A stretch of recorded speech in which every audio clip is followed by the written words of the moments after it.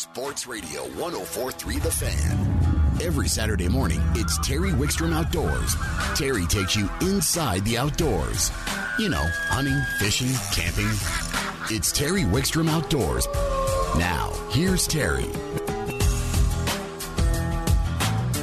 Good morning. What a beautiful weekend we are having here in Colorado. It's going to be high 70s, close to 80 at my studios up here in Fort Collins, and it's going to be beautiful across the state. Even the mountains are going to be warm, but there'll still be ice fishing opportunities up in the mountains, and we talked quite a bit about those last week.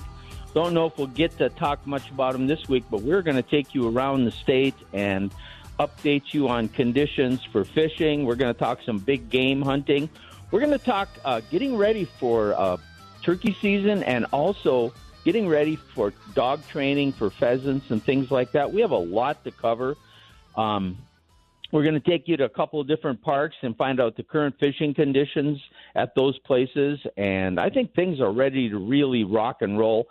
And we're bringing back trivia. I know I've been telling you this, but starting next week, we will have a trivia question. So you need to follow us on Facebook at Terry Wickstrom Outdoors on Facebook, because Karen will post trivia quips from, this is our 24th year on the air, and Karen will post trivia from those 24 years on Facebook.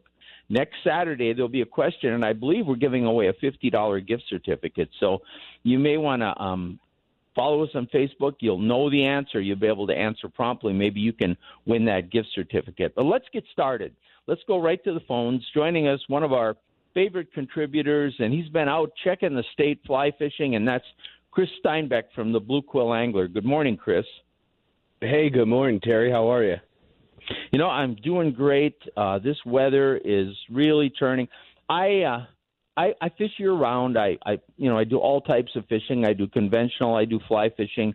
I do quite a bit of ice fishing.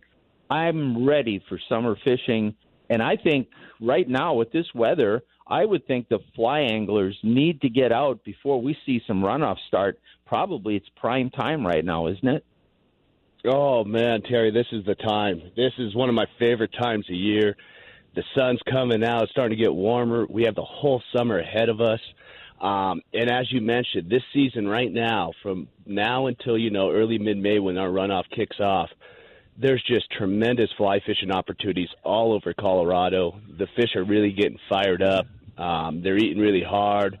They're starting to move out of their winter holding patterns and starting to move into some shallower, quicker water. And just great signs and great times to be out as a fly angler. Now, you did kind of a foray around the state, I believe, checking things out in addition to your normal home waters. Why don't you kind of take us around some areas and tell us what you found? Yeah, so there's all over. We got the Colorado River is fishing great right now, especially the lower sections down outside of Glenwood Springs, even further down towards the town of Newcastle. There's some great rainbows down there. Fishing's really good. And in that similar area, too, the Roaring Fork River, flowing from Carbondale down towards Glenwood. And Terry, I got to tell you, the fishing there is just so great right now, as it is all over. What we're starting to see out there is our first mayfly hatch of the year, and that mayfly here is a blue-winged olive. And usually once we start seeing the blue-winged olives, it's a tall-tale sign, spring is here. The fish they're starting to eat the bigger flies a little bit. They're getting happier. And you're going to see those blue wings from south near Durango, all the way up north in Steamboat on the Yampa to out west on the Frying Pan and the Taylor River and over here in the South Platte. That blue-winged olive is such an important bug for our fly anglers out there, and now's the time it shines. Oh, you couldn't be more right. I mean, the fish are getting active, the water, and it's a great time. The water actually warms up a little bit during the day, and a lot of times you don't have to be on the river early or late. The fish are the most comfortable when you are. I love the Roaring Fork when the green drake hatch starts, which is later in the year, because I can see those flies better. They're big. But with my bad eyes, some of these little blue-winged olives, I have to put a two-fly setup to see where they're drifting. I have to put in a tractor or something ahead of them. But lots of tactics. But when you go to a river, like let's say you're going to the Roaring Fork right now, when you get there, in addition to just observing to what's going on, do you do you test the water for bugs? Do you turn over a few rocks? Do you start with things tied on, or do you check the water and observe first? It's always smart to check the water first. A few of the things that we check for are, water temperatures. Like you said, we'll flip over some rocks. We'll see some of the bugs on the bottom of the river that are really getting active in the whole water column. And it's a good way of seeing, okay, what's in the river, and you match what flies you have to what you see in the river. And it sounds easy. Obviously, it could be a little bit more complex than that. But right now, I could tell you one of great patterns to represent the blueing olive, especially the subsurface fishing.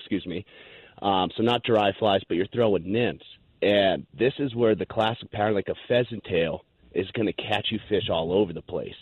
So if I'm going to a river, I have in the back of my head, okay, I know I'm going to have some reliable flies that will work. And then when you flip over rocks, that would almost confirm the game plan you have set up for the day. Well, I really couldn't agree with you more. And a lot of, especially early fly anglers, they don't know the names of all the flies, and they go to a shop, and you guys help hook them up, and hopefully it's like the Blue Quill Angler, reputable, where you hook them up with a nice mix of flies. You never have enough. You never have exactly the one you want, right? But when you turn those rocks over and you see that bug, to me, the most important thing, what I'm looking for, is size and color more than even the exact imitation. How do you approach it? I think that's a great plan, Terry. Size and color is really important. And I think more than anything, I think size in the fly fishing world is super important. We have several bugs that will have different shades of colors, but that size is going to stay really important. And for you fly anglers out there right now, what you want to target is a size 18 or a size 20 fly, which is a small hook. It's not as small as what we get in the winter months, but still relatively small. And as we start getting into the warmer seasons, the Mays, the Junes, that fly size is going to bump up a size. So then you're going to start throwing 16s and 18s instead of 18s and 20s. No, go ahead. No, I was going to say the size is good, and then that color. A lot of times early season right now, I look for brown flies and an olive. Those are my probably two favorite colors right now. Yeah, and you're gonna learn and get better as you learn the flies and you learn the life cycle of the insects when you're fly fishing. But if you don't know the name of a fly, but it's in your box and it looks like it's a match to what you found on the river, go ahead and try it. The fish don't know you don't know the name of the fly. I love that. So what other rivers have you checked out, and what's going on? Yeah, so, locally stuff, the South Platte's really starting to fish really good. We have flows are still really low, but we're hoping, as we get a little bit more snow here in April, those will start bumping up a little bit. But you're talking the Deckers area's fishing really good. 11 Mile Canyon's fishing great right now. One thing anglers just need to be a little cautious of this time of year is we're seeing a lot of rainbows, Terry, that are spawning right now. And you see that pretty prevalent higher up on the South Platte on the Dream Stream. And you see, and for you anglers out there, you'll see fish in really, really shallow water. And usually you'll see a pair of fish together. And that's the one thing just to be cautious of. But downstream of the fish that are spawning are just a ton of good fish. Good browns. The browns are getting, browns aren't usually the most favorable fish in the winter because they're brown trout. But in the summer months, as the water warms up, they're really way more active. And the amount of brown trout we're seeing active right now is just incredibly strong. Well, and a lot of times they're in there chasing those rainbow eggs. They're eating those eggs. An egg pattern can be a great one to throw a lot of times this time of the year. Any other rivers you've seen or heard or been to in the last week or going forward that you think maybe are going to really, really take off? You know what? The Arkansas River. The Arkansas River, whether you're going to go up near Buena Vista or down to Salida or Canyon City or even below Pueblo, but the entire drainage of the Arkansas is another tremendous spring option. I personally love up near Salida. I think that area of Colorado is so beautiful. The flows right now, they're still a little low on the Arkansas, but that's great for people who don't have a boat and you're walk wading it. You can access a lot of different parts of the Arkansas right now. The blueing alls are going pretty crazy right down there right now too. And what's nice about the Arkansas, it's a bigger river and your flies are bigger too. So then right now in the Arkansas, if I was in Salida, size 16 pheasant tail would be really hard to beat. And, we're coming off a couple of years ago. We had another drought year, and for 2 or 3 years after those drought years, the fish on the Arkansas River, which is mostly brown trout, go through a growth spurt, and we end up with bigger fish for quite some time, and it really makes that fishery healthy. So if we get reasonable flows, I think not only are you going to have active fish, but you're going to have bigger fish than normal. That's what showed up last year, and I think that'll continue this year through the Arkansas. How long, looking at some of these rivers like the Arkansas and of course, a lot of the Decker stuff is dam controlled. How long do we have before we start to see maybe some runoff starting to change how we fish? It's on bigger freestone rivers like the Arkansas and like the Colorado River, if we have these nice stretches of weather, we can get a little of that premature runoff, which will throw a little of the water stain, it won't be crystal clear. It'll be a little cloudy in the river. It's really so much weather dependent, but if we get a traditional April where we have really nice weather mixed in with some good storms, I'd imagine by the end of this month into early May is when we're going to start seeing some big increases in our rivers. And how do you usually by mid-May. How do you change your tactics as the water changes? Now, a lot of people just go fish still water, and I know you and I will talk about that as we get down the road, because fishing the lakes during that time and ponds can be a tremendous way to keep fly fishing. But you can still fish the rivers. The fish don't quit eating. You just have to change your tactics a little bit, right? You do, and sometimes it makes it even easier for fly anglers. A lot of times when that river starts coming up and starts getting a little cloudy, those fishes will get pushed towards the edges a little bit more. They're going to find that soft water, and they're going to be looking for bigger stuff. And so you want big stuff that they're going to see. So you're throwing big worms and stoneflies, and you're not really wading too far in the river. You're working a lot of the soft edges. And I think runoff is a really overlooked time period in the fly world, and I think it's can be really awesome time to hit the river, and you're not going to see as many people fishing when the river's really high and muddy. But the fish still need to eat, and they're still in there. Right. They can't quit eating. I mean, the water's still getting warmer and their metabolism is picking up. It's just you have to approach them a little differently. Finding their changed location and making your presentation visible to them are things that, people will go there. You can't throw a 22 midge down in the middle of this riffle because nothing's going to find it. You're absolutely right. I think all year long, to tell you the truth, I think a lot of fly anglers in Colorado cast over fish. They're too anxious to get to the middle of the stream. A lot of times, year-round, there's great fishing right by the edges, and you don't have to make a 30-foot cast or a 40-foot cast. You're dead on. And as we teach people, we go through our classes, that's one of the things we preach is, the grass always seems greener on the other side, right? But as you work a river and you start dissecting and you're hitting every little shoot of water, you're going to see your fish counts start jumping up dramatically for you. Speaking of classes, there's a lot of people getting into the outdoors. We saw this surge because of COVID last year where people either went back to the outdoors doing things they hadn't done in years or started taking up things they hadn't ever done before. And fly fishing was a very popular one. But fly fishing is one that intimidates people a little bit. Not that it should. People should get out and try it. It's a wonderful way to enjoy the outdoors. But sometimes they need a little help. Do you guys have a good array of classes coming up to help people? Oh, we do. We run our 101 class, which is taught by a gentleman named Kerry Carriger, who has deep Orvis ties in the fly fishing world. And we run these classes once a week. And we limit to a max of 6 people per class. And we have 2 different guides, Kerry and another guide, who teaches the class. And what it entails is it's a Thursday night here at our shop from about 6 to 8:30, and you learn how to cast and set up the rods and all that fun details. And then on Saturday, you spend the whole day on the river with your guides, and they're teaching you where the fish are, how to fish around a lot of other people on the river and the etiquette behind fly fishing. And we teach you how to fish the different rigs and basically everything you need to know to be self-sufficient on your own after the class. In fact, I recommend people take a guided trip or a class before they even buy gear so you kind of know what you're getting. And unfortunately, we've gotten to the point now where you don't have to spend $1,000. You can get some pretty good fly rod setups for in that $250 range, and really something you can fish with for your life. If people want to get a hold of you, Chris, how do they get more information, both on the shop, information about you guys? You're always posting reports, and find about your trips and your classes. You bet. The best way to find us is you can find us on the internet at www.bluequillangler.com.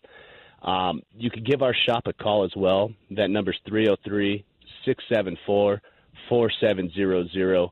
And we're here to help. We're here if you have questions on, hey, I'm going to go fish the Arkansas River, but I'm not sure exactly what flies to get. We'll point you in the right direction. If you have questions on any of the classes we have throughout the season, happy to answer those too to really make sure it's the right fit and exactly what you're looking to get out of the class. 30 seconds because we're out of time. What about right here in town, Clear Creek and Bear Creek and some of those? Any good opportunities there right now? Yeah, Bear Creek still fit. You know, the flows are really, really low on Bear Creek. I would recommend Clear Creek. The ice shelves are really dissipating quick on Clear Creek all the way up from up high down through Golden. The fishing can be great when you only have a few hours to go. Go up near Idaho Springs. The fishing there is incredible. They've done a lot of restoration work on Clear Creek. And Waterton Canyon, Terry, right above Chatfield Reservoir.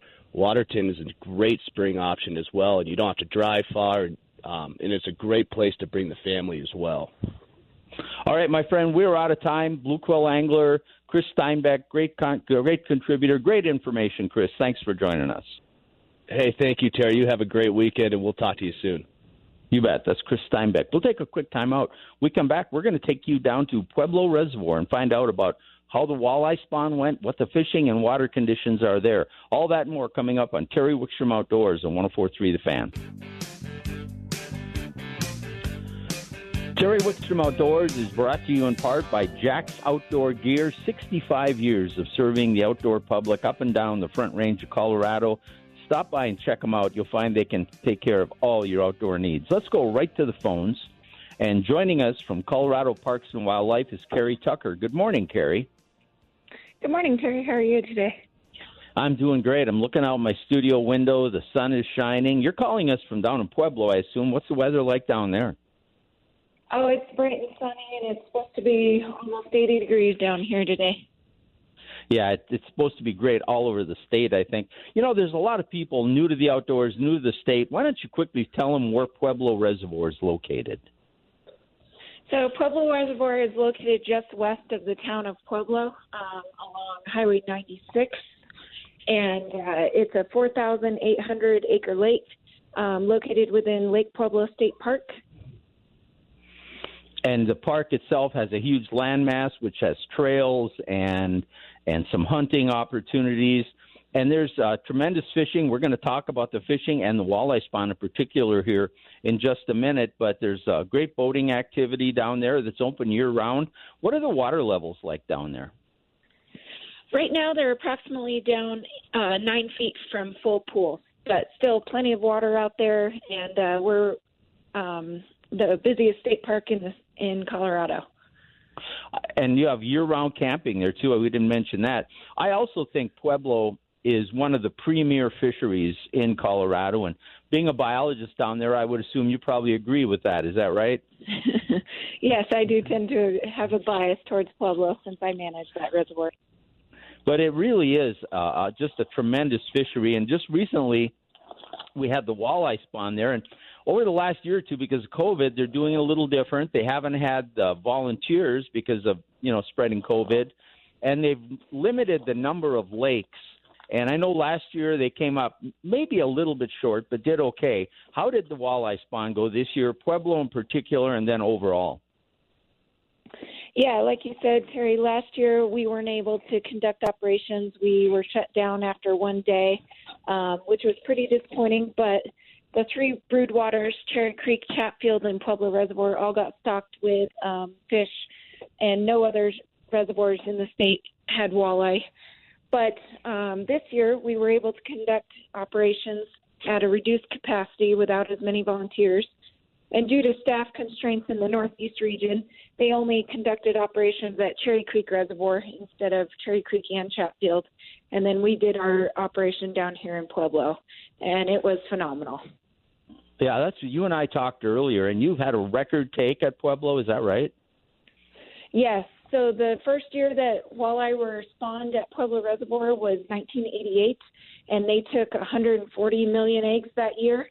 And this year in 2021, we collected just shy of 90 million. We had 89.9 million and some change, and that is the second highest egg take at Pueblo ever. Wow. And so how did we come out when you add, do you know how we came out when you add Cherry Creek into that as far as what we were looking for this year? Yeah, our statewide goal this year was about 120 million, and that included a few out-of-state trades. But with Cherry Creek getting around 40 million, we actually exceeded our goal and collected about 130 million. And some of those extra fish are going to go towards Oklahoma and Texas, who seem to be really excited about receiving those walleye from us. And those are some of the states that we get other fish from, in particular wiper. Yeah, we've always, used the walleyes as kind of a little bit of trade when we have extra. So sounds like we're going to meet all our planned stocking aids goals in the state and exceed that. And when I look at the take you had down in Pueblo, that bodes for me, telling me that fishery has to be really healthy. How were the numbers and size of fish? Terry, it was insane. We had record numbers of females, record numbers of males. We had to keep kicking fish out of the boathouse because we just didn't have room. There was one day that we were holding 500 greens, and greens are females that have eggs, but the eggs aren't ready to come out of the female yet. And it was just phenomenal. I have never seen that many fish before, and they were all good size, too. We had a lot of really large fish. We had several over 27 inches. I think the biggest one this year was 31 inches and close to 15 pounds. Wow. And, you hear over and over again a lot of walleye anglers, they go down to Pueblo, and especially they go after the spawn and the post-spawn area or summer peak, and they catch a lot of 17-inch fish. And they go, well, I can't catch a keeper there. Well, there's two things going on. You can correct me if I'm wrong. You're the biologist. First of all, most of those fish they're catching are those very aggressive males that are easier to catch, and they don't get much bigger than 18 inches, and they get culled down early in the year. But then the big females, and there's a number of big fish in Pueblo, they're still there, but their habits are different, aren't they? Yes, very different. The females, especially after the spawn and as the water warms up, they tend to go deep, so you have to work a little harder to catch those bigger fish. But like you said, those smaller fish are typically males that are aggressive and wanting to feed more voraciously than the females do. I think what happens is they're catching, I've had 50, 60 fish days if I'm just trying to catch fish down there when those summer peak, when those aggressive males, and people think, well, if I keep fishing, eventually I'll get a big one. Well, probably not. The big ones are probably somewhere else, and you got to take a different tactic. But it sounds like that fishery, I can tell your enthusiasm is extremely healthy, and the walleye fishing should be incredible, both for numbers and big fish this year. Yes, for walleye and all species. Bass fishing is still a little slow, but it should pick up in the next month or so as the water continues to warm. We didn't catch any wipers in the nets yet this year. We hit our egg goal just a little early than we normally end, and the water temps had stayed fairly consistent throughout the spawn, so those other fish didn't come in during that warm water. Now, another fish down there that you expect to do well this year is the crappies. I've had some great crappie fishing. In fact, there's a video on my YouTube channel of a television show I did crappie fishing a few years ago at Pueblo. You're expecting a lot of big crappies, you were telling me. Yes. The crappie fishing should remain excellent at Pueblo with fish regularly over 10 inches, which is the new size restriction. You can only keep 10 fish from Pueblo, minimum size of 10 inches. But we caught 2 in the gill nets that were 11, 12 inches, I believe. And so I should expect plenty of good slabs to come out of there this year. And when do the crappies start moving shallow to spawn? Is that started yet, or are they in pre-spawn? Is that what they're doing? Yeah, it's still a little cold for the crappie to start spawning, but that should heat up very soon, especially with the extended forecast showing that we're regularly having temperatures over 70 degrees. That should warm the weather up, or the water up nicely, and those crappie will start spawning and moving into the shallows and be more vulnerable to catching. It sounds like you're pretty excited about the lake. I've always thought it was the premier fishery, especially for diversity in this state. And there's really good trout fishing there, too. That gets overlooked at times. I've caught some huge trout in that lake. But it sounds like you think the bass are going to be really good and the wipers will come on. And the walleyes are already there. So it sounds like it's just going to be a great year to get down to Pueblo and fish. Yes, definitely. Just another note, early on in the spawn, that's when the rainbows had started spawning. And it was insane, the number of large trout that we caught.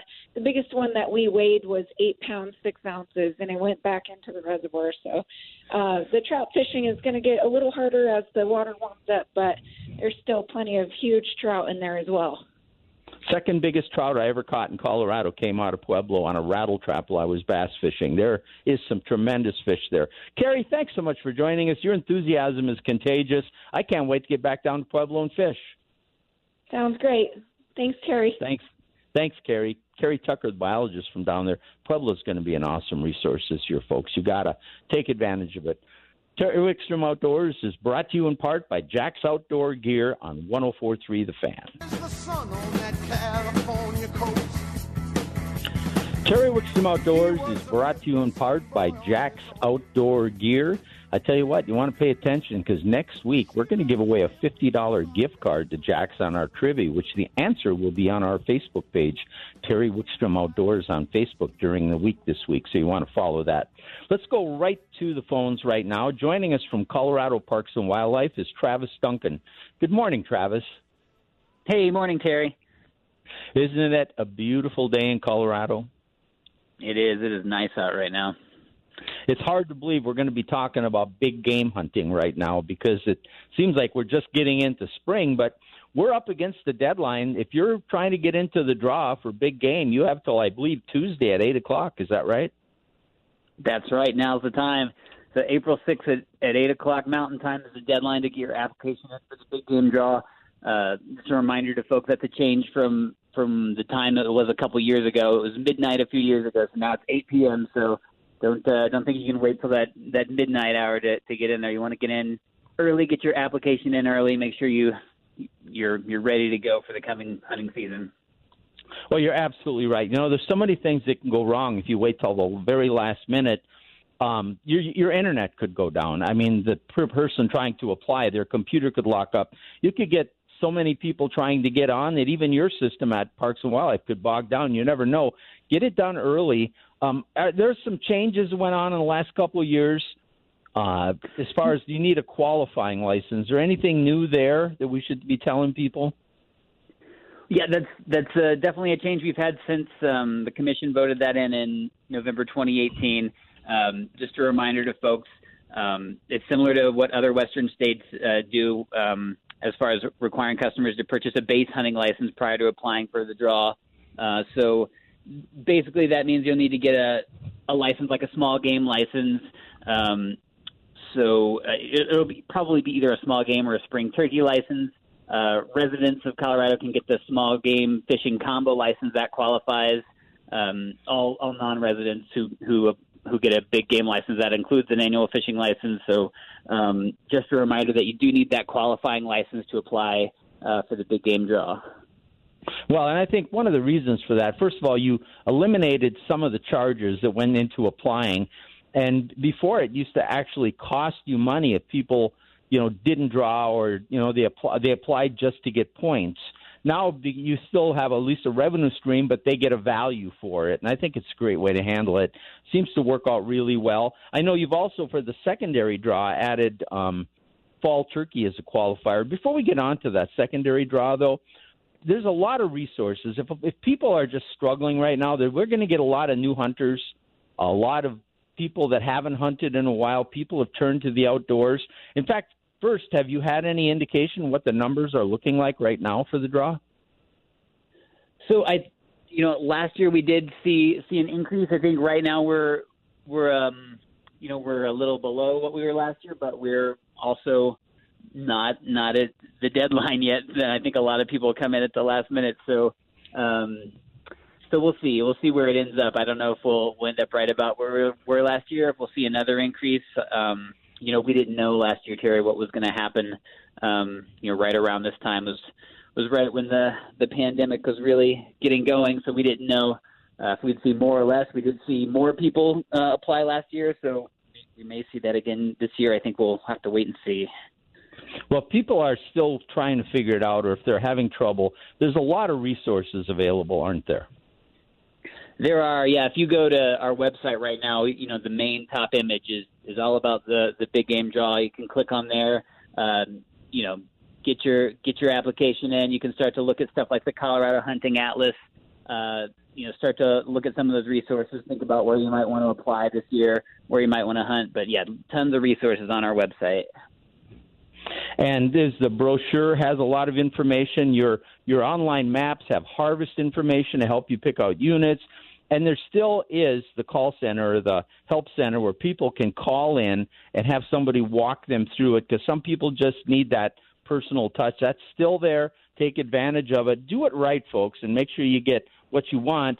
Now, if you don't draw in the primary draw, or even if you weren't in the primary draw, this changed, I think, a year or two ago. Now almost all those licenses go into a secondary draw. Is that right? That's right. We do have a secondary draw. It replaces what was known as the leftover draw a few years ago, but that's exactly right. So what still applies? Well, let's see. What's new? What still applies? What's different is that the new system will mean increased opportunity. It's especially for youth hunters. If you're a youth hunter, get into that secondary draw. They really give preference to those youth hunters in that secondary draw. We also are offering deer and elk licenses through there. So the secondary draw is really a great opportunity. Definitely encourage folks to do that. But right now we're sure encouraging folks to get in for that primary draw, because they're up against the deadline. If you want that dream hunt in Colorado, now's the time. You've got draw, Tuesday at 8. Tuesday at 8, that's right. Yeah.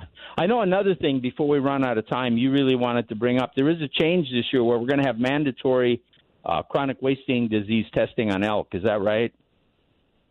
Right, yeah. Certain game units will have chronic wasting disease testing on elk, as well as mule deer, but this is a change to require some units for elk. So just be aware that that's coming, and that's going to be a huge help to us. This year we finally had basically tested the whole state and had a sense of what our prevalence or infection levels are of CWD all around the state. So if you look at that big game brochure this year, there's a map in there in the mule deer section where you can see what the infection rates are all around the state. And that's something that in years past, we just didn't have the sample size to be able to say with certainty what the infection levels were. So there's a map in there for elk as well, and you'll see that there are some areas shaded in and some that aren't. And what that means for folks is not that just those areas that are shaded in are the hot spots necessarily right now. It just means that's all we know. We need those samples from this year to get that same level of knowledge so that we know where the hot spots are and can start taking action to lower the infection rates. Yeah, you really need a baseline. Like you said, you've established a baseline with the mule deer, and you're pretty confident in your information, but really haven't done enough testing of elk. And, the other thing, Travis, I think just getting your elk tested gives you a little more – there's been no known transmission of the disease, but I think people have more peace of mind if they get it tested, don't you? Yeah, definitely. The CDC guidelines are to not eat elk or meat that is infected with chronic wasting disease. There has been no known transmission from deer to humans, but just to be safe, we encourage folks to not eat that meat if you find out it has been infected. Well, of course, we'd be remiss if we didn't mention if for some reason you can't get into the draw or you don't draw where you want, even though in the first or the secondary draw, there is over-the-counter for elk in Colorado. We're one of the few states that actually have that. So there's still a lot of great hunting opportunities, even if you don't draw, aren't there? There are, definitely, yeah. If you don't get what you're looking for in the primary draw, we have over-the-counter licenses. A lot of other opportunities. Get into that secondary draw. Look at our over-the-counter license options. There's still going to be a lot of great opportunities to hunt in Colorado this year. All right. Any last comments before we let you go, Travis? I think that's it, Terry. I appreciate you having me on today. Yeah, just people remember, April 6th, 8 o'clock. 8 o'clock, April 6th, that's Tuesday. If you're going to be in the draw, you need to be in there. Travis, thank you so much for coming on, and we'll get people, make sure they're motivated. Thank you for joining us today. Thanks, Terry. You bet. Travis Duncan. Terry Wickstrom Outdoors. Oh, by the way, we're going to have another park up here in just a few minutes. We come back. We're going to take you to Horsetooth. But I want to remind you also that Terry Wickstrom Outdoors is brought to you in part by Jack's Outdoor Gear. Locations up and down the Front Range. They've got Fort Collins, Loveland, Broomfield, Lafayette, and even Cheyenne. If you're an outdoor enthusiast and you haven't been into a Jack's, check them out. Terry Wickstrom you're listening to Terry Wickstrom Outdoors on 104.3 The Fan.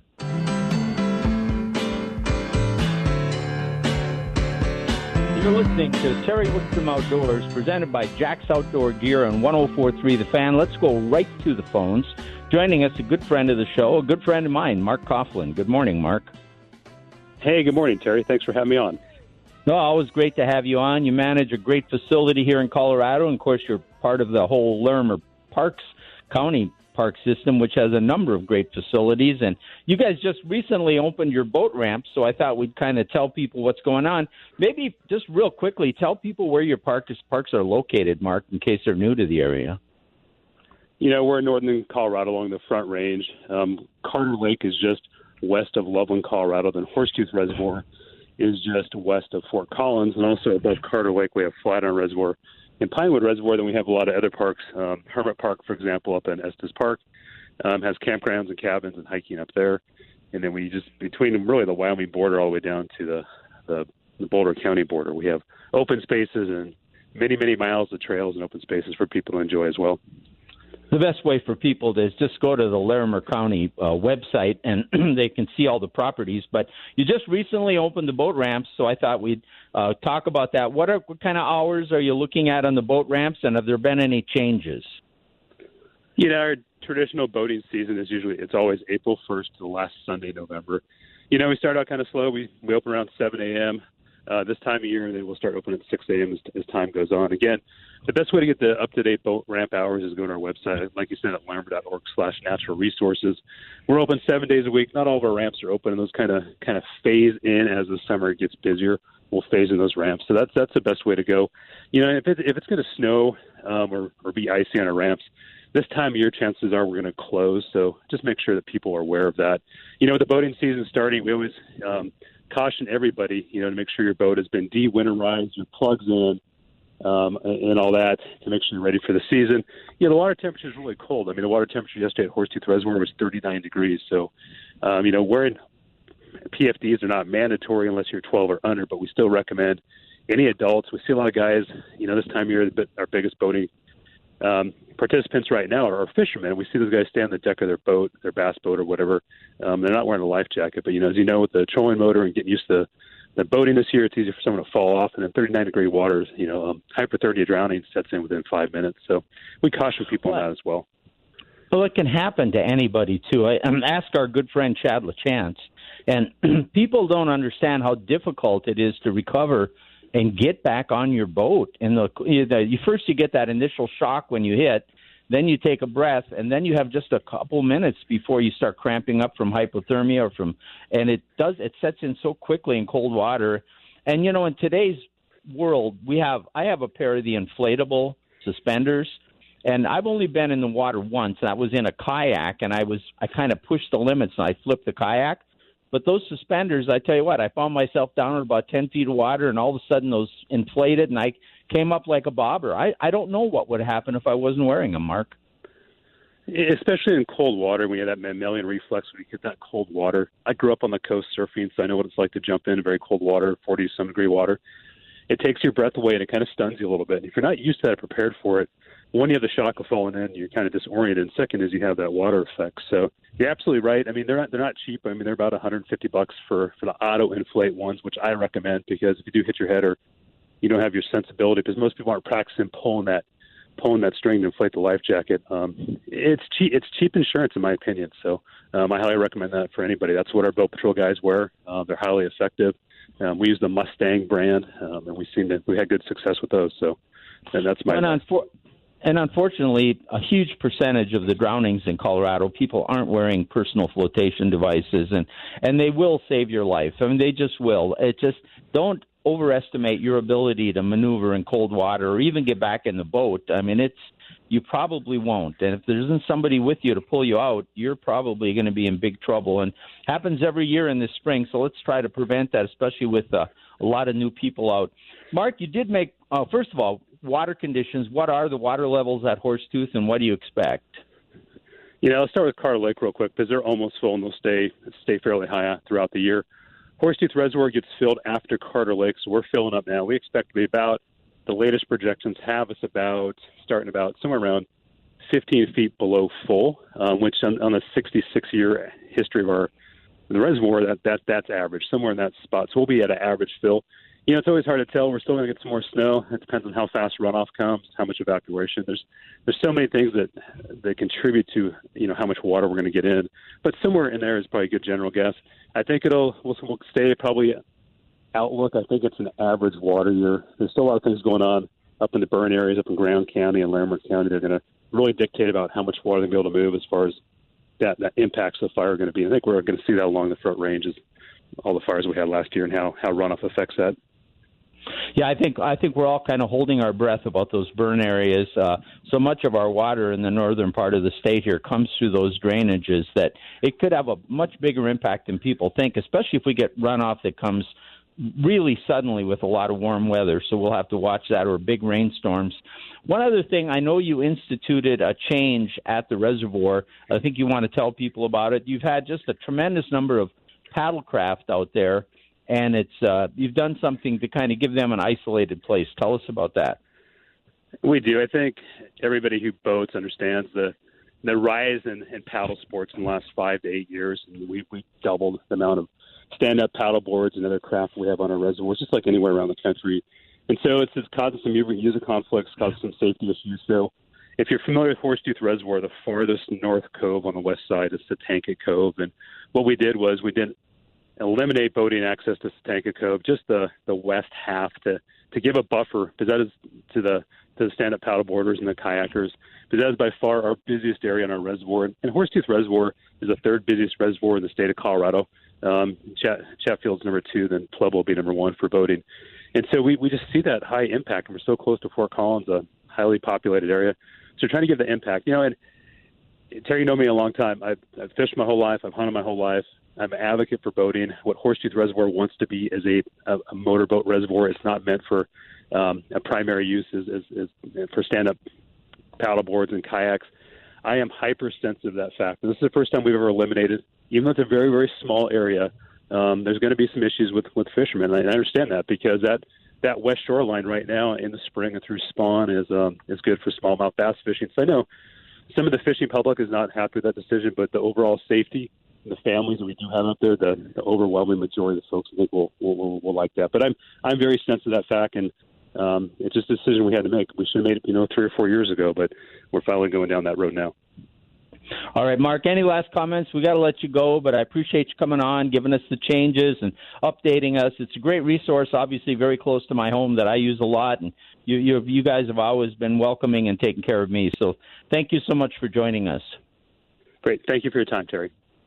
You bet. Mark Coughlin just manages those areas, and a great update. We're going to have more and more people are using the outdoors. We're going to have to find ways to coexist, and it's going to be some struggles at some places for a while. We'll see how this all plays out. We're going to take a quick time out. When we come back, Nate Zielinski will join us, and we had a texter ask a question. We're going to get to that, too. All that and more coming up on Terry Wickstrom Outdoors, brought to you by Jack's Outdoor Gear on 104.3 The Fan.